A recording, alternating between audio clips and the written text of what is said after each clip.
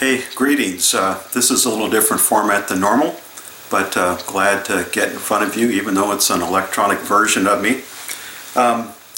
Ben's asked me to read our scripture today. We're looking at Acts chapter 27, verses 1 through 12. So grab whatever Bible you've got handy, and if you'll join me, again, Acts 27, 1 through 12. And when it was decided that we should sail for Italy, they delivered Paul and some other prisoners to a centurion of the Augustan cohort named Julius. And embarking in a ship of Andromitium, which is about to sail to the ports along the coast of Asia, we put to sea, accompanied by Aristarchus, a Macedonian from Thessalonica. The next day we put in at Sidon, and Julius treated Paul kindly and gave him leave to go to his friends and be cared for.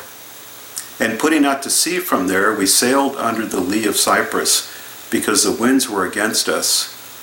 And when we had sailed across the open sea along the coasts of Cilicia and Pamphylia, we came to Mura and Lucia. There the centurion found a ship of Alexandria sailing for Italy and put us on board. We sailed slowly for a number of days and arrived with difficulty off Cnidus. And as the wind did not allow us to go farther, we sailed under the lee of Crete, off Salmon. Coasting along it with difficulty, we came to a place called Fair Haven, near which was the city of Lasea. Since much time had passed and the voyage was now dangerous because even the fast was already over, Paul advised them, saying, "Sirs, I perceive that the voyage will be with injury and much loss, not only of the cargo and the ship, but also of our lives." But the centurion paid more attention to the pilot, to the owner of the ship, than to what Paul said. And because the harbor was not suitable to spend the winter in, the majority decided to put out to sea from there, on the chance that somehow they could reach Phoenix, a harbor of Crete, facing both southwest and northwest, and spend the winter there. So Paul was on a journey that he didn't want to be on, and he couldn't do anything about it. He was at the mercy of the winds and the will of those in authority above him, however foolish they were. Can any one of us relate? All of us. I love the Bible. What an anchor for all of life, through any storm. Sometimes storms come and go quickly. Sometimes they linger or wreak destruction that changes everything. So I had planned on preaching all of Acts 27 in one message, and now I think we'll linger here for a bit. If you're just now jumping into this series, welcome, but know that there's a whole lot of history and background to this. I've been preaching through Acts for 2.5 years, with a brief 34 message excursus into Ephesians, and you can listen to all of those online if you have some extra time. For the past few weeks, we've been following Paul's journey to Jerusalem and now on to Rome, a journey full of uncertainty, restriction, limitation, hardship, trial, and pain, a journey of suffering. Paul was not surprised. He knew the Spirit had led him to this, but that didn't make it easy. He simply hoped to remain faithful through suffering while fixing his eyes on the faithfulness of his God. Again, I hope we can all relate. While there's a spectrum to be sure, and I'm not attempting to minimize the suffering of some or to grandiose the suffering of others, we're all facing uncertainty, restriction, limitation, hardship, and trial, maybe unlike anything we've ever experienced. So I had felt the Spirit's leading to preach these suffering sermons months ago, long before COVID-19 reached our shores. And I had assumed it was just an appropriate Lenten series preparing us for Easter. After all, you can't get to Easter without going through Good Friday. You can't know true life without death first. You can't fully rejoice and be truly grateful if you've never experienced loss and pain. And while all of those are true, I had little idea, like everyone else, that there was a global pandemic on the horizon. The winds were blowing, but we were reading them all wrong. And now we find ourselves on a journey that we don't want to be on. And there's nothing we can do to change our circumstances. We're at the mercy of the winds and time. and we're under the authority of those placed above us, however foolish they may be. We need Paul. More than that, we need God's word. It's living and active and always speaks truth into our now. We need something even more than God's word, though. We need God himself, the God who makes the winds blow and the storms come, the God who stands up and commands them to be still. God was clearly present with Paul throughout this suffering journey. Remember, Jesus had met him in Jerusalem while he was under arrest. He encouraged him. He empowered him. He continued to speak to him on his journey to Rome. And even though the storm was present, and he did not deliver him from his chains or cease the winds from blowing, God's presence was even greater. God was faithful. So was Paul. What does this mean for us in a time like this? I think so much. The God who is present and will never leave us may not always deliver us from the storms, the trials, the hardship, suffering, or from foolish decisions and poor leadership by those in authority above us. But that doesn't mean God is absent or impotent, and he is not surprised, nor should we be. Peter, the Apostle Peter, said in 1 Peter 4:12, "Beloved, do not be surprised at the fiery trial when it comes upon you to test you, as though something strange were happening to you. But rejoice insofar as you share Christ's sufferings, that you may also rejoice and be glad when his glory is revealed. So be firm in your faith, knowing that the same kinds of suffering are being experienced by your brotherhood throughout the world."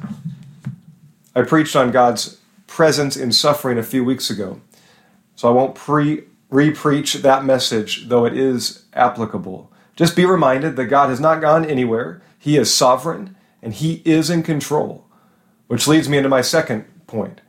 How can we honor and submit to those in authority over us, whose decisions radically impact our lives, when they may be ignorant and foolish at best, or evil and careless at worst, in the case of Paul? So remember who is in control. Proverbs 21:1 and 2 reminds us, "The king's heart is a stream of water in the hand of the Lord. He turns it wherever he will. Every way of a man is right in his own eyes, but the Lord weighs the heart." Which should lead us to prayer. When so much energy is spent, even by followers of Christ, attempting to get the right leaders into place, and I'm not arguing, there should be energy spent there. But there's also energy spent working to remove the wrong kinds of leaders, to elect the right ones, at least by our perspective. What would happen if just for a moment we spent as much energy praying for God to turn or even completely change the heart of the leaders we already have? There will be consequences for bad leadership, which may affect us all. There will also be accountability for all who lead, and that's sobering. But ultimately there is one judge, and all will give an account. Jesus knew this. Just as Peter said, the Apostle Peter, 1 Peter 2:23, "When Jesus was reviled, he did not revile in return. When he suffered, he did not threaten, but he continued to entrust himself to him who judges justly."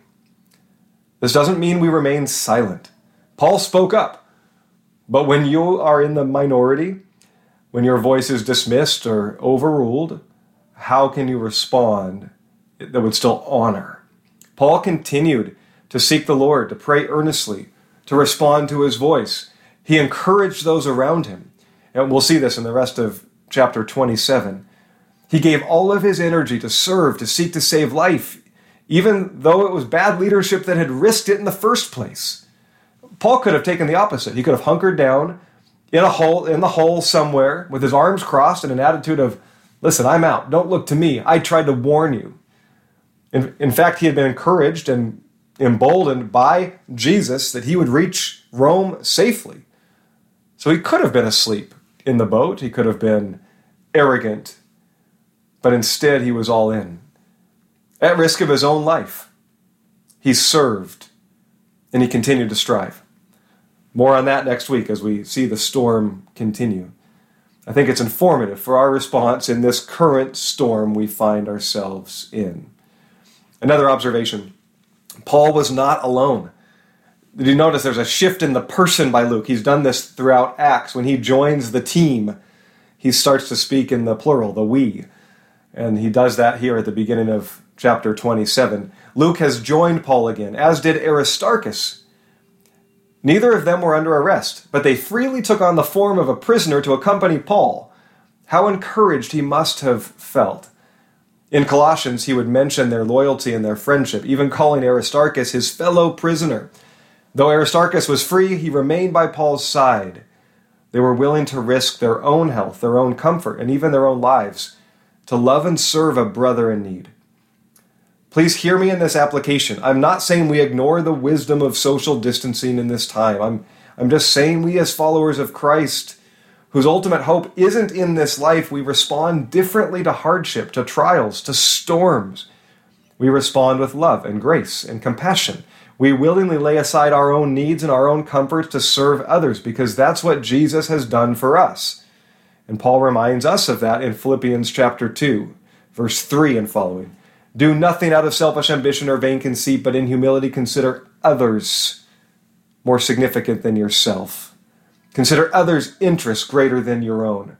Have this mind amongst yourselves, which is yours in Christ Jesus. That's who Jesus was. It's who he is through his people. So if you will ask, the Holy Spirit will lead you to those who are in need, who are perhaps alone or isolated. Respond to that prompting when someone comes to mind.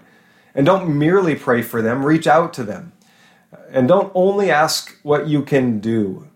Consider what you might actually attempt to do. Because what it tends to be the response in this day is, nope, we're doing good, doing great. And sometimes it seems that we don't reach out until it's absolutely a crisis point. We can take a gesture, it may not even be the right one, but it will be received, I think, with love. I wonder if it's possible that Paul even told Luke and Aristarchus, no, listen, save yourselves, it's too dangerous. Jesus has said he'll be with me in reaching Rome, but protect yourselves and pray for me and go serve the church. And they might have taken no for an answer. They may have joined him anyway. And regardless, I'm sure he felt incredibly loved. Some of you need to ask for help as you're listening to this. You see, there's times where Paul clearly asked for help and relied on the love and hospitality of the body of Christ. Please don't wait until things get to that crisis point. Don't be the martyr unless God is asking you to be the martyr. And don't wait for the eye of the storm when the second half of the storm is still about to come through. Look to the horizon, and if there's a storm on the horizon, would you please reach out?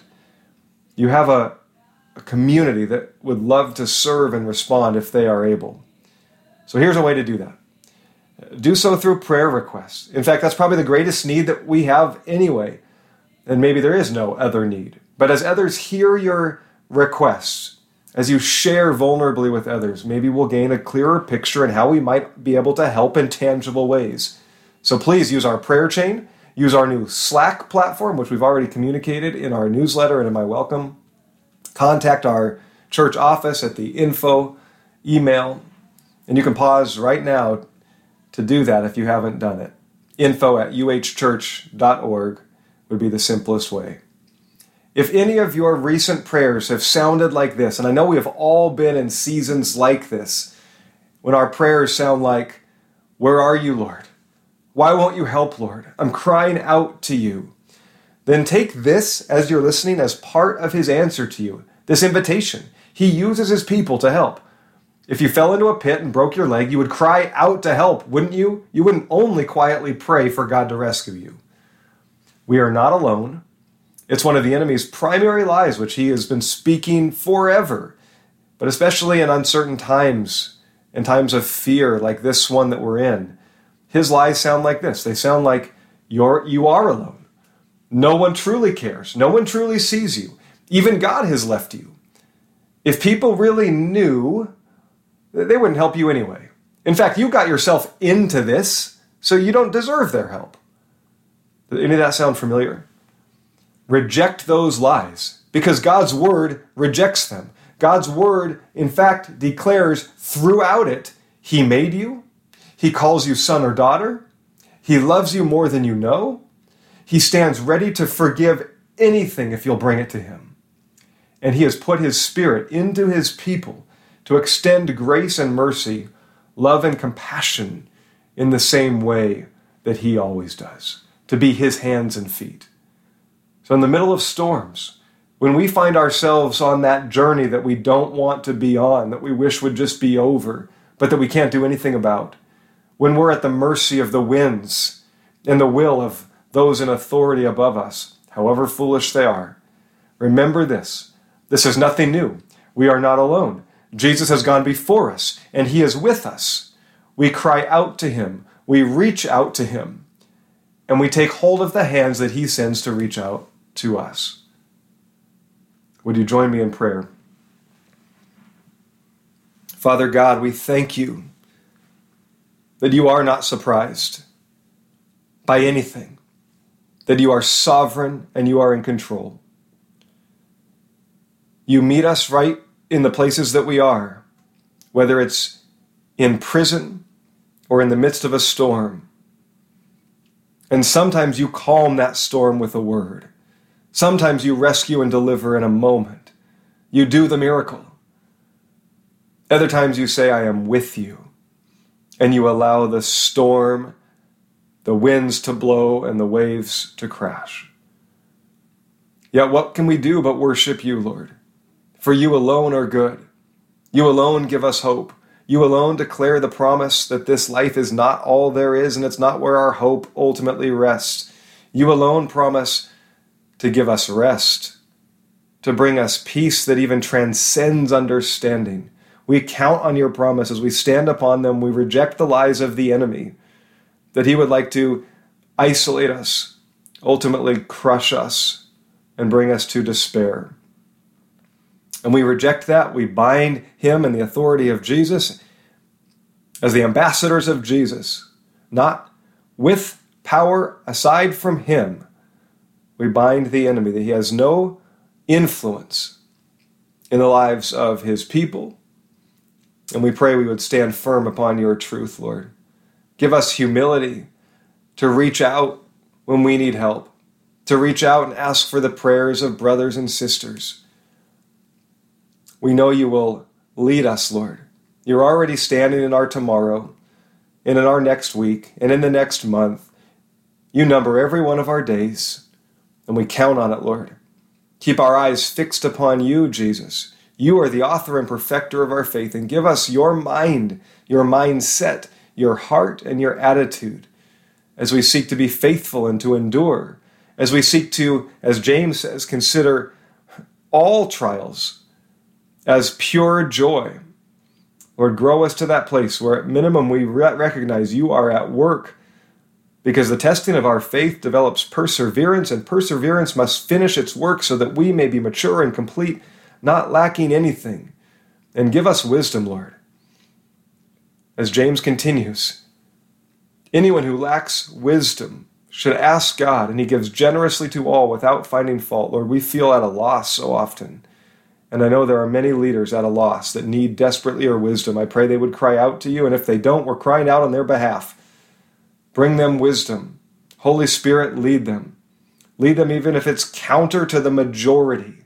Let them be bold leaders for the sake of love, compassion, and grace. Would You take in Your hands the hearts of rulers, of mayors, of governors, of kings, of presidents, and turn them where You will. Lord, we believe in You, the miracle worker, the way maker. We celebrate You. We worship You. We long for the time when we, as Your church, can gather again freely and proclaim Your name. And we pray You will be drawing so many more to You in this season and through this storm. All of this, Lord, is for Your glory and for our joy, and we pray it in the name of Jesus, our King. Amen. Be sure to set aside some time to take communion with your family or even as an individual. Know that you are not alone, so pause and get some bread or some juice, some wine, or listen to these next few songs and then pause and commune together. You can follow along the guide that has been sent. That would be more extended time to commune together, or you can simply give thanks, ask God to forgive your sins, be reminded what He has done for you, His life given, that you might have life and life to the full. Love you, church. Miss you. Praying for you. Looking forward to seeing you soon.